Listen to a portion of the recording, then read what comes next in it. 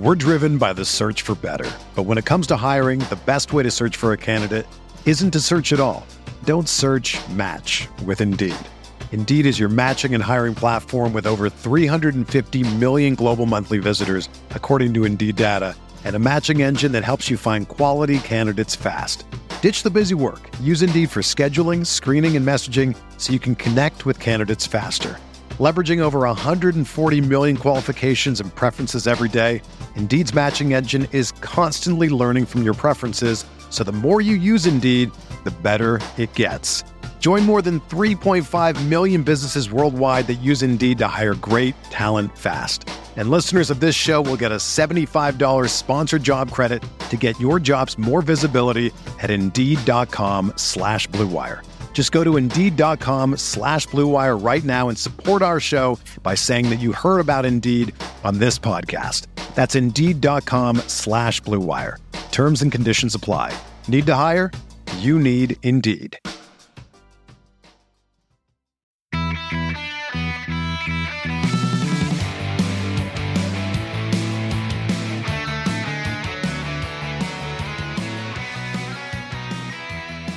Welcome to the Barcelona Podcast, episode 103, Unmissable Opinions, brought to you by the most influential voices in the FC Barcelona community. Thanks again for tuning in. You can tap in your app and check out the show notes to subscribe to the show. You can also find us on social media. We're on Twitter at the Barcelona Pod, or at HiltonD13 for me, and on Instagram at the Barcelona Pod. Our closed Facebook group, you're going to hear some of their questions for our edition of La Ronda today. It's TBPod103/group. We do deeper dive discussions. You can also help us out on Patreon to continue making these shows at TBPod103/Patreon. Well, the two key words in that intro right there that are really important to today's show. I'm Dan Hilton. You know that. I'm joined by my co-host for the day, somebody else you know pretty well. It's Kristinne, and Kristinne on Twitter. As you mentioned, Twitter, a really important part of this. That's where you might know her from, and she's also a friend of the show if you're a regular listener, but don't somehow have social media. The other important part of this is our Patreon. This show was made possible by our Patreons, particularly our new Patreon, Pudvi Muva, and it's a little special episode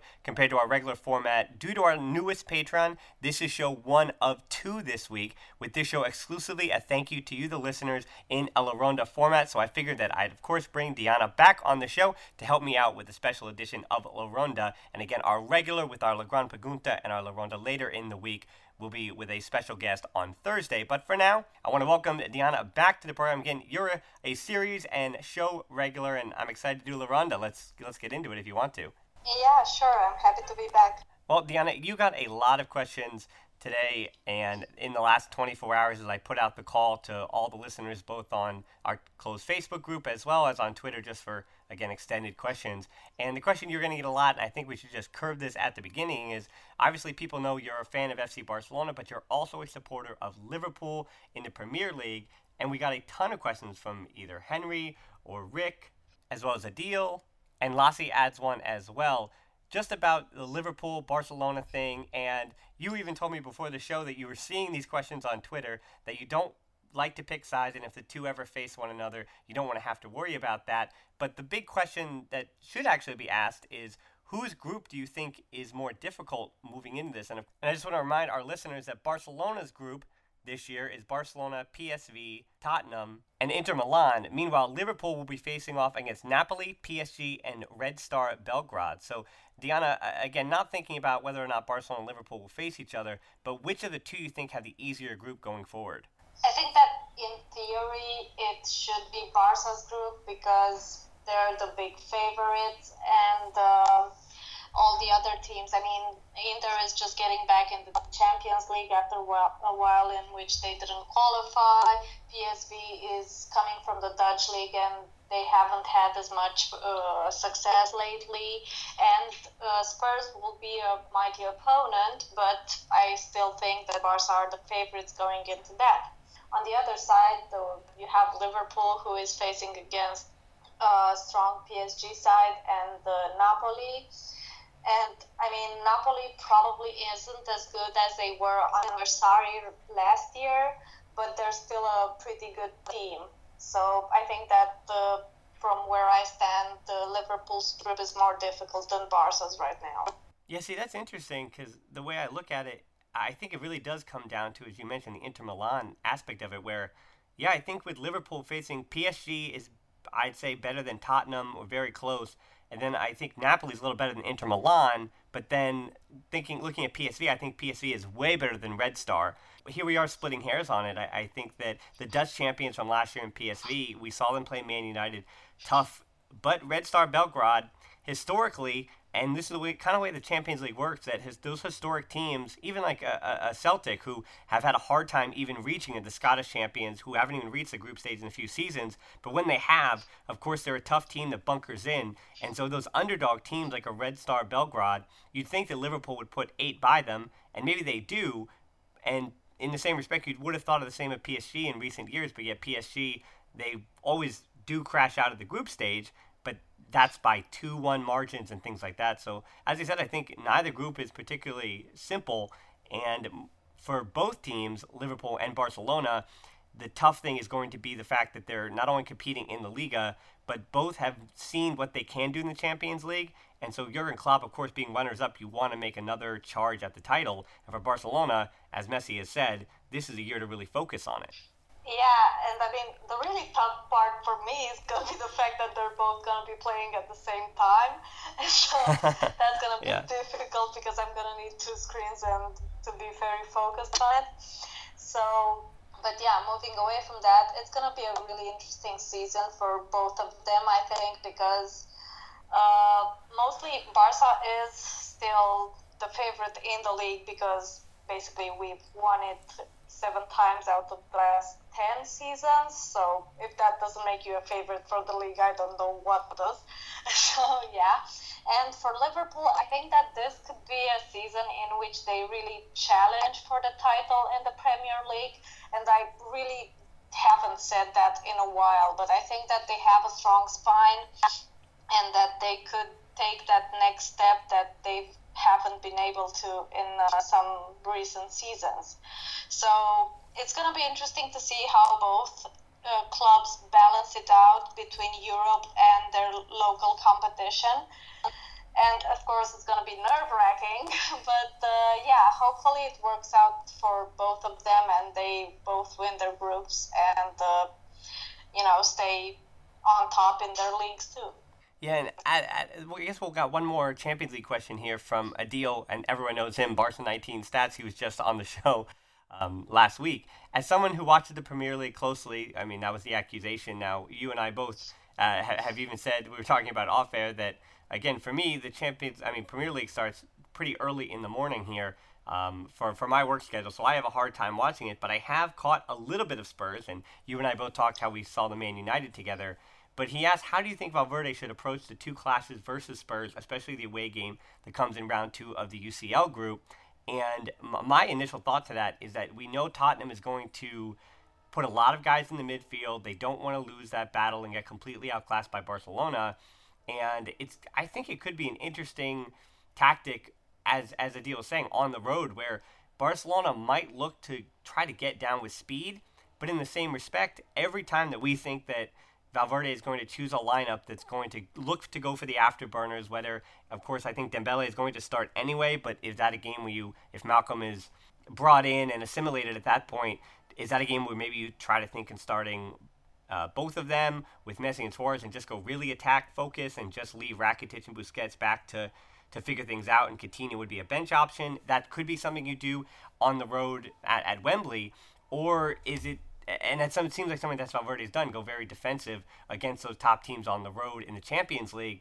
But again, with a little more focus of it this year, do you think that's a kind of game where Valverde will approach it as the game that you not even need to win, but if you do win against Tottenham on the road, it looks like the group could basically be decided there at Wembley. So I'm wondering if you think Valverde, who's always been conservative, is this going to be a different decision-making process in the Champions League this year for him? I would love to say that I think that he's going to take more risks and try to be a bit more daring, but I don't think that's what he does. I think that he will choose the conservative option, and I mean, he will obviously try to win, but I really can't see him going to Spurs and playing just the Busi and Ivan in midfield and saying, we're just going to attack them. Because, I mean, first of all, I don't think that would work very well, because I always think that Barca need to have more balance and to have a bit more in midfield than the opposing team in order to really play well. So I think that having a good midfield is also important in providing a basis for Messi, for having him staying higher up the pitch and not having to come down to get the ball. So if our midfield doesn't match or even surpass Spurs' midfield, then Messi could be forced to come down lower, and that's usually not a good thing. Of course, I don't know, we could try to, sit back and counter, but I really don't want to see that, and I don't think that anyone does want to see that out of Barca fans. I think that the question should be, for me, it's always the question should be posed in a different way. We should prepare for the other team, but mostly it's about how Spurs play against us. Because I think that we're basically the favorites going into, every game we play. So I think my standpoint is always that the other team should prepare for us more than we prepare for them. So I think that we should just try to go to Wembley and play our usual style and our usual game and see how they adapt to that. And maybe if then we need to make some adjustment or whatever, then we will see. But mostly I think that our idea of play and our style should be the same regardless of who we play. Yeah, that's very true. And as we said, Valverde has the way that he plays, and so I wouldn't be too surprised by this.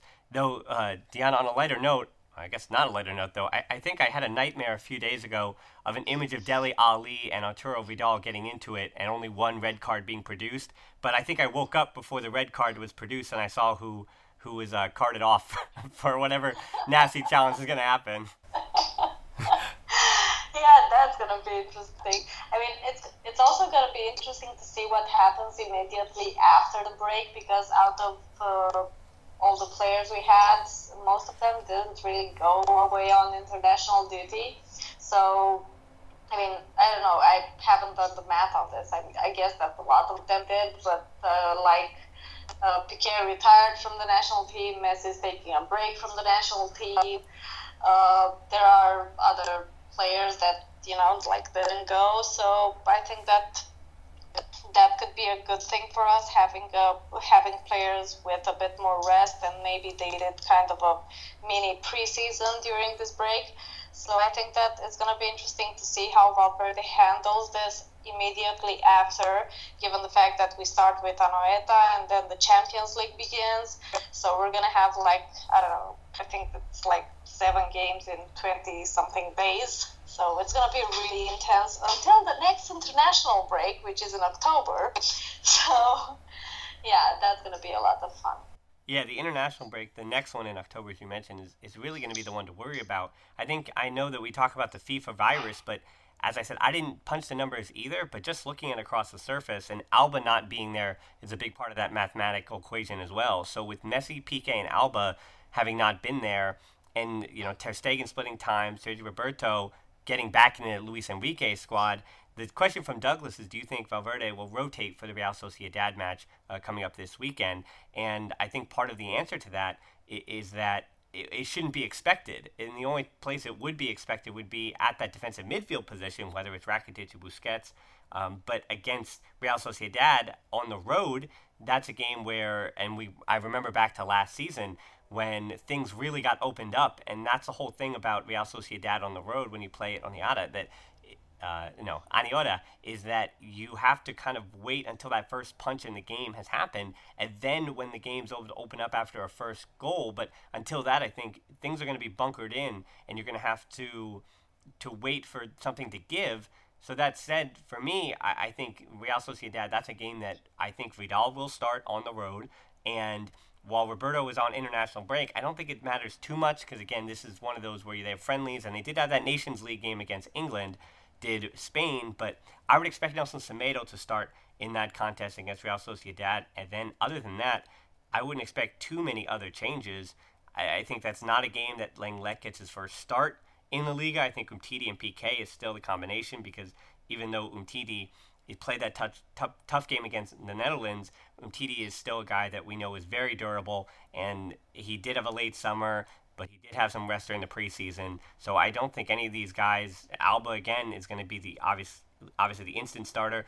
Luis Suarez, I wonder when he's going to get his break, but it certainly probably won't be against Real Sociedad. So looking ahead down the calendar, there aren't many chances to rest some of your stars, but hopefully for the sake of Barcelona, Luis Suarez doesn't play as much in this second international game, because I think that's the only spot where I'd really be worried about rotation.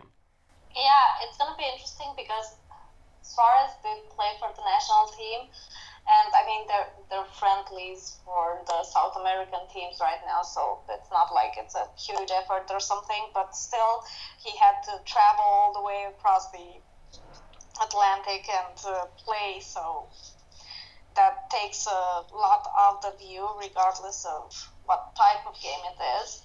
And it's going to be interesting to see if Munir starts after having, 2 weeks where he's the only striker in training. And I don't know, maybe even Malcolm plays. Arturo Vidal again has traveled with Chile to Japan and South Korea, so that's a long travel too. I don't know, I think that the first lineup that Valverde produces after this break is going to be really interesting. I hope that he rotates more, and I was really, I think it was a good thing that Suarez realized that he maybe should play less this season, so maybe he won't get upset if he gets benched. But I was talking to someone a couple of weeks ago, and I was saying that even if he does get upset about being benched, I can't imagine many things that would be better than Luis Suarez with a point to prove. Well, we mentioned Alba in that talk about rotation, and it seems like the report from the last 24 hours, this question coming from Rick, suggests that Valverde wants an experienced backup for Alba in the left-back position. And do you think that's an area we should be looking at to improve in the January transfer window? Because while Miranda has made the bench, again, other than in the Supercopa, we're not really seeing him even get a sniff of the first team. And we wonder if he's really going to factor in, and whether or not January will just have to be, I don't know. I'm thinking in this situation, you bring in a guy who's, again, very experienced, a guy who's a lot older. And one of the examples I think of is the tour de force that we've seen, whether it was Bakary Sanga or Patrice Evra. Those guys that, at the end of their career, those last few years, they basically would hop from contender to contender as they were finishing out the rest of their career. And I think other than a guy not like those two, but a guy of that age, of that ilk, as in an experienced guy already in his 30s who's just going to come in as a backup, I don't think they should go for a guy anywhere in his 20s to bring in, because that's really going to stunt the progress of Miranda. Because with Alba there, and now with maybe not in Luis Enrique's Spain picture, there's not many games available for a backup. And even though he's only 18, is Miranda, even in that game against Sabadell, for Barca B's first win of the season, he was the one who had the cross. The own goal leads to the one goal of the game for the 1-0 win. It seems like Miranda is able to do everything, and you really haven't seen any bad weaknesses other than just getting caught out in ways that an 18-year-old would get caught out. And so that just comes with rounding out your game with more game time, and he'll get that with Barca B now for a while. But I think that in a pinch, he's good enough. The issue is that if Alba were to somehow get a knock and be out for multiple weeks, what does Barcelona do? And again, the answer to me is it'd have to be an experienced guy. I wouldn't go after anybody else that is going to cost even more than 10 million euro and be a long-term role player at the club. I don't know. I mean, I agree with that, and I think that if the club has decided that the plan is for Miranda to be the backup and eventually be the replacement for Jordi Alba, I think that is a good idea, and that should be what happens in most of the positions that are, not, I don't know, that important important. I mean, left back isn't something that, you die without a great left back. So I think that it could work as a good plan.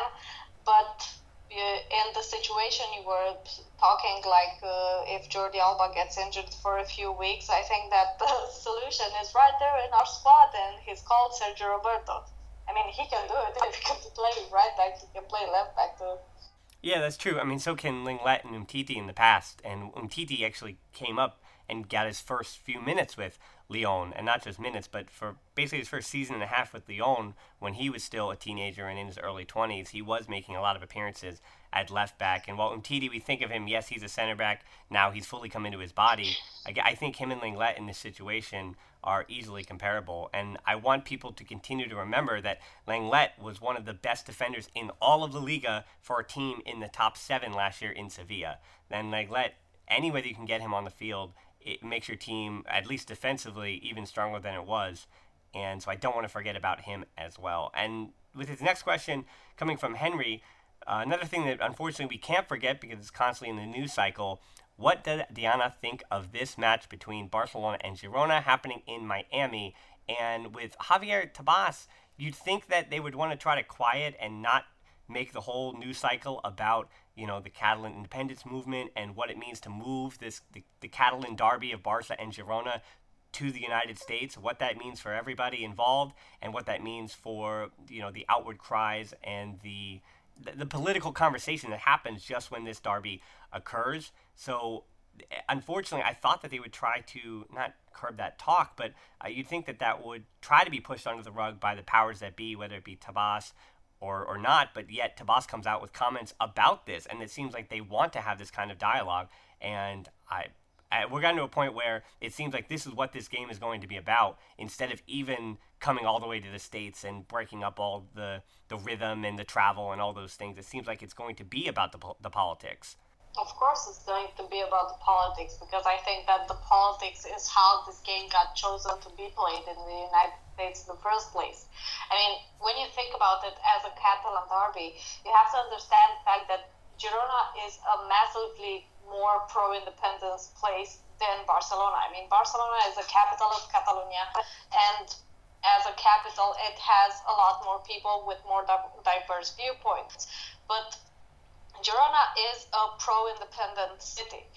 I mean, that is the whole thing, and that is why I think that this was the game that got chosen to be played in the United States, because somehow they imagined that if they took it out of that city, they would take a possible moment of independence propaganda away from them. But they only managed to move that conversation to Miami and to have the whole attention of the world press on it, when if it happened in its usual place, it would have probably only been the talk of Spain and the regular fans.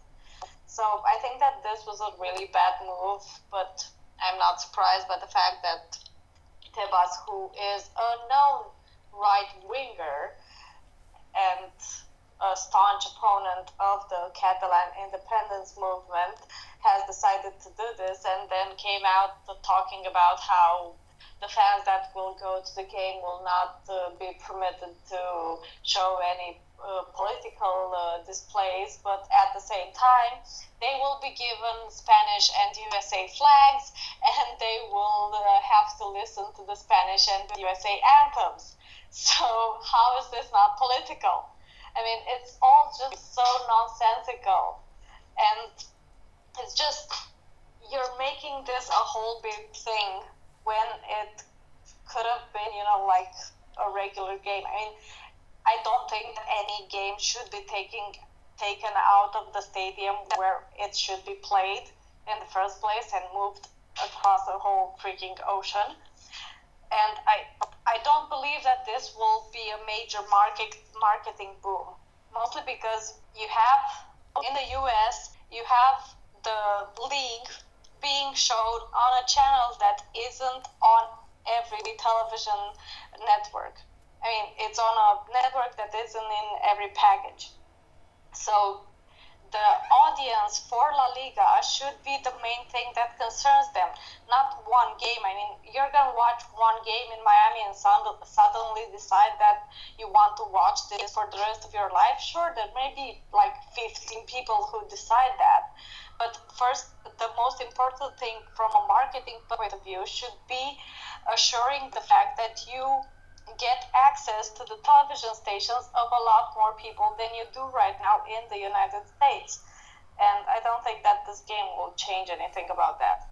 Yeah, I absolutely agree. I think there is a relationship, and we've seen where Barcelona were, this is years ago, obviously, before the David Beckham's Miami team it's obviously going to become the MLS team in Miami. But before that, it seemed like there was going to be a connection between Barcelona and a Miami team in MLS in the same almost connection or collaborating way that you see Arsenal and the Colorado Rapids. So not much of anything, just some kind of connection between the two clubs, whether it be shared sponsorships or a piece of ownership or whatever it may have you.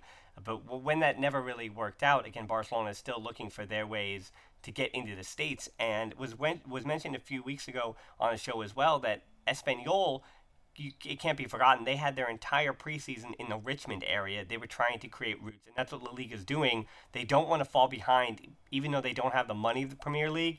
They don't want to fall behind the marketing that is coming from the Premier League and its association, as you talked about, with NBC or the Bundesliga, which is doing a good job on the Fox sports networks and their body of Fox. And as you mentioned, with beIN Sports being the provider for Barcelona in the U.S., that is going to continue to be the story to watch of all this, even more important than this game. As you said, I think it's just creating more consternation for everyone involved to fly them across to Miami.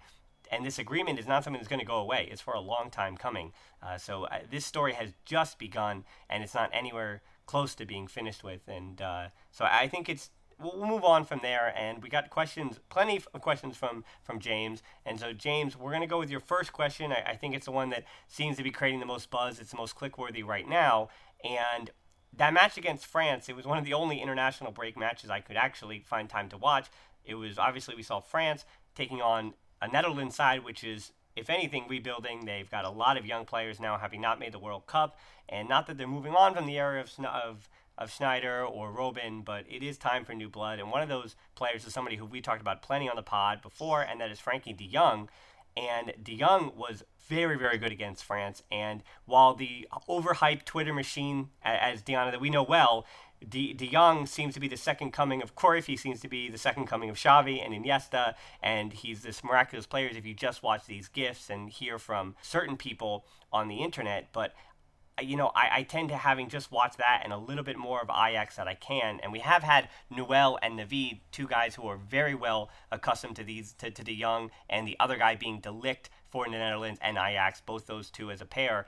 So to answer James' questions, he says, is it Pogba, so France's Paul Pogba, World Cup winning Paul Pogba of Man United, or Frankie de Jong as being a replacement not only for Busquets, but which guy would you pick to bring into the squad?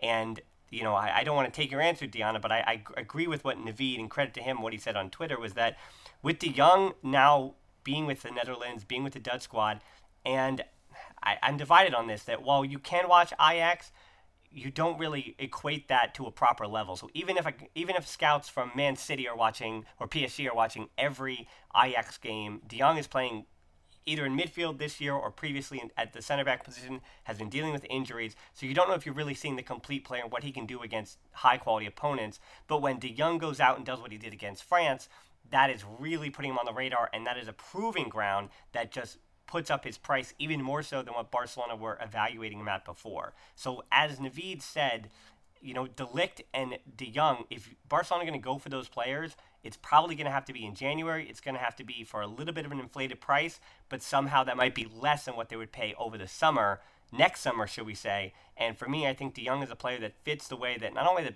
Kool-Aids want Barcelona to play, but I think he's a guy that Barcelona is still missing, not in a Busquets way, but I see him combining well with Arthur, with Coutinho, and being able to set up deeper and being able to pass forward, break lines, and he's pretty good in the tackle as well. So for me, I think not that De Jong is a better player.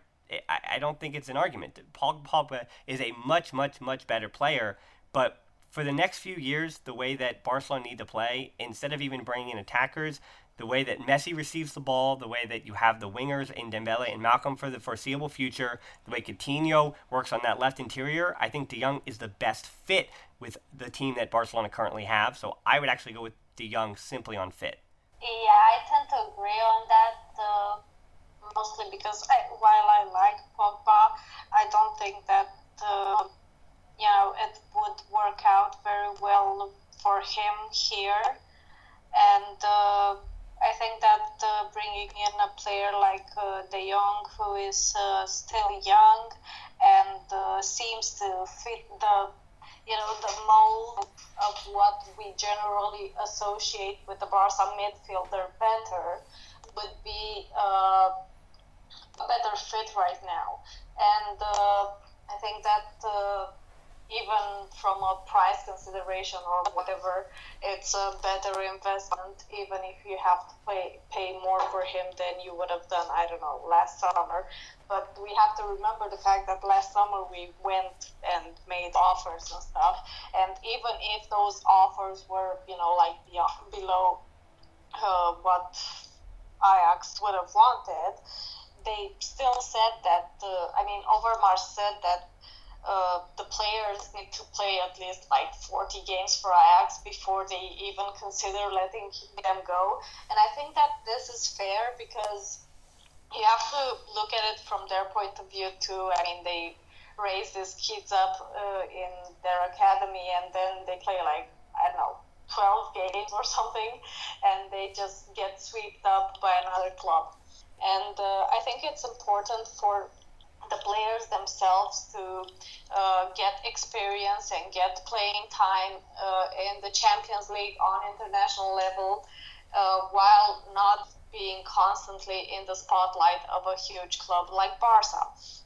So I think that he is a player that we should go for.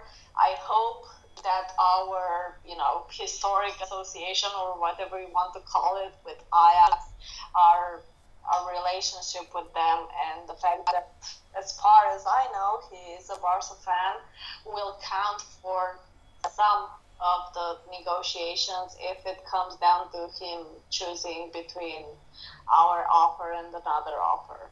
I would still hope that when all else is equal, he would choose Barca. Yeah, and I think those are decisions that those young players have to make. In the case of De Jong, I think he would get a little bit of playing time if he came next season to Barcelona. But De Ligt, on the other hand, being a center back, and I mentioned about Lenglet not getting yet a sniff of Barcelona, that Umtiti came in at a time when Barcelona were in need of that, where Mascherano, who had filled in for Puyol before him, Mascherano was, getting to the age where it was time for a new guy to step in, and Umtiti wound up working with that timeline. And that's an important thing to note, that De Ligt, unfortunately, I do again believe he's a generational talent and a guy that would fit Barcelona perfectly. It seems like a perfect fit, and he would be a guy that Barcelona could go after. But yet, timeline-wise, because Lenglet was just brought in, Umtiti is the age he is at 24, and then you have Piqué, who's not yet done he's maybe on the downslope of that peak, but he's not yet even done with his peak. So where does De Ligt fit in there? And I think just the timing of his career might not work out, and he might be one that costs, unfortunately, 130 million, 140 million euro now down the road, down the line in 3, 4, or 5 years. But again, that might be a time when you have to pry him from the likes of Man City or PSG or one of these other powerhouses that it can afford him now. And the last question we'll get to, and this is a position we haven't talked about too much with, and these are questions from Spencer, Lassie, and Serge, and it's about Luis Suarez. It's in the long term, who would you want to replace Lucito or Luis Suarez? And Spencer, adding to that, why are we linked with so many wingers? Are we thinking of adding another winger, or do we see a winger as our future center forward?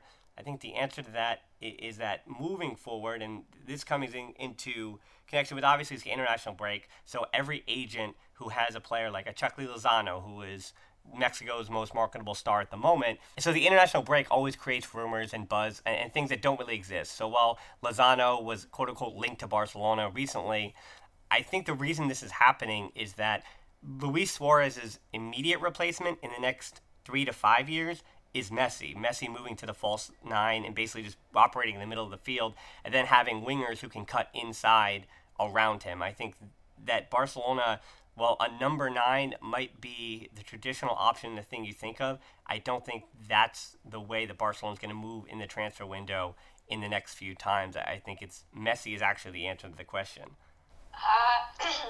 I don't know if he is the answer. I mean, he could be the answer. We know that he has played as a false nine before and done so superbly. And I don't know, I'm not sure if he even sees himself going back to that false nine position. I mean, in his recent interview last week, he talked about how it's more comfortable for him to get the ball on the wing because there's more space and less defenders and it's less crowded. So maybe he doesn't really want to go back into that position. I'm not sure if the plan is to get more wingers or if just, like random transfer speculation. I do think that replacing Suarez will be one of the things that we have to deal with in the near future. I'm not sure who we can buy to replace him. I don't know. I have hope I don't think that Munir could be that guy. I think that he could be like a decent backup or something. But down the line, maybe I have hope for Abel Ruiz turning into that kind of first team player, a starter for the first team. I don't know. Other than that, I really don't know any names that just spring out to me as a striker that we could buy and replace Suarez with right now. Yeah, I do think I want to bring up that point about the timeline that, Munir is the backup. That's what he is. That's the quality he has to be and that's not a bad thing to be a quality of a Barcelona backup. But looking forward to who replaces a guy like Luis Suarez, the guys that are of the age of a Timo Werner for Leipzig, and again, he's had his detractors. He's had a better, part of 2018 than he did even 2017. Yeah, and then Maxi Gomez with Celta de Vigo, who obviously the Uruguayan striker comparisons is what creates the narrative. But if you actually watch him with Celta de Vigo, he does a lot of the things at a much more minute level that Luis Suarez does, but he does a lot of those things. He's bulky, he has some power, but he also is pretty quick. So for me, is Maxi Gomez a potential number 9 at the likes of Barcelona? I don't know the answer to that question, but when you throw those kind of names out, and Werner and Gomez even being different players, I think those are, again, guys who could feature as borderline starters, maybe not exactly starters, but they definitely could get a starting role, and they have a little bit more to work through to get there. And then, as you mentioned, the hope, obviously, is that Abel Ruiz, you'd have to say at the age of still 18, that 3 to 4 years from now, he could be the guy. But again, he's now 3-4 years still away from really being a point where he could be trusted to be not only a starter, but take on a big role in the first team. Strikers have to go through, just like defenders, a lot of development. They're not just like wingers who go one-on-one and sprint down the sideline. There's a lot of minutia. There's a lot of things to learn. And particularly if you're a number 9, a lot of body work that has to be done, a lot of growth that has to happen, a lot of muscle strength that has to be gained. Those things are really important with the number 9. So if Suarez is replaced, I think the number 9 is already out there. And it's really telling to me that not only has Barca not been really linked heavily with any true number 9s, but it is very telling that you don't hear anything even slip, no rumors, no nothing. It tells me that long-term Barcelona has, if they're going to replace Luis Suarez, it's going to be a little bit in the distant, in a few seasons at least, and maybe not just bringing somebody in for next summer even. Yeah, I don't know. I think that next summer could be a good moment to replace him, or at least buy someone that could replace him or share his minutes on a more equal basis than Munir, for example. But I really don't know because, as I said, I don't see anyone who is comparable right now at that level. So it's really interesting to me to see what will happen with this position. Yeah. Well, the position the show's in at the moment, I know it's a little corny, but it's at its end. And Deanna, again, I want to thank you and all of the listeners, again, for having this second show, or I know it's show 1 of 2 of the week, but having our bonus show, if you will, on this Monday. Again, this all happens because of our Patreon, particularly our new one. And plenty of thanks to not only our listeners, those who ask questions, but those who continue to help us make more shows in the Patreon. And Deanna, of course, to you, thanks so much for being here as well. Always a pleasure. Happy to be back. And thanks for listening to the Barcelona podcast. Until next time, we'll talk to you soon, and Forza Barca. Peace out.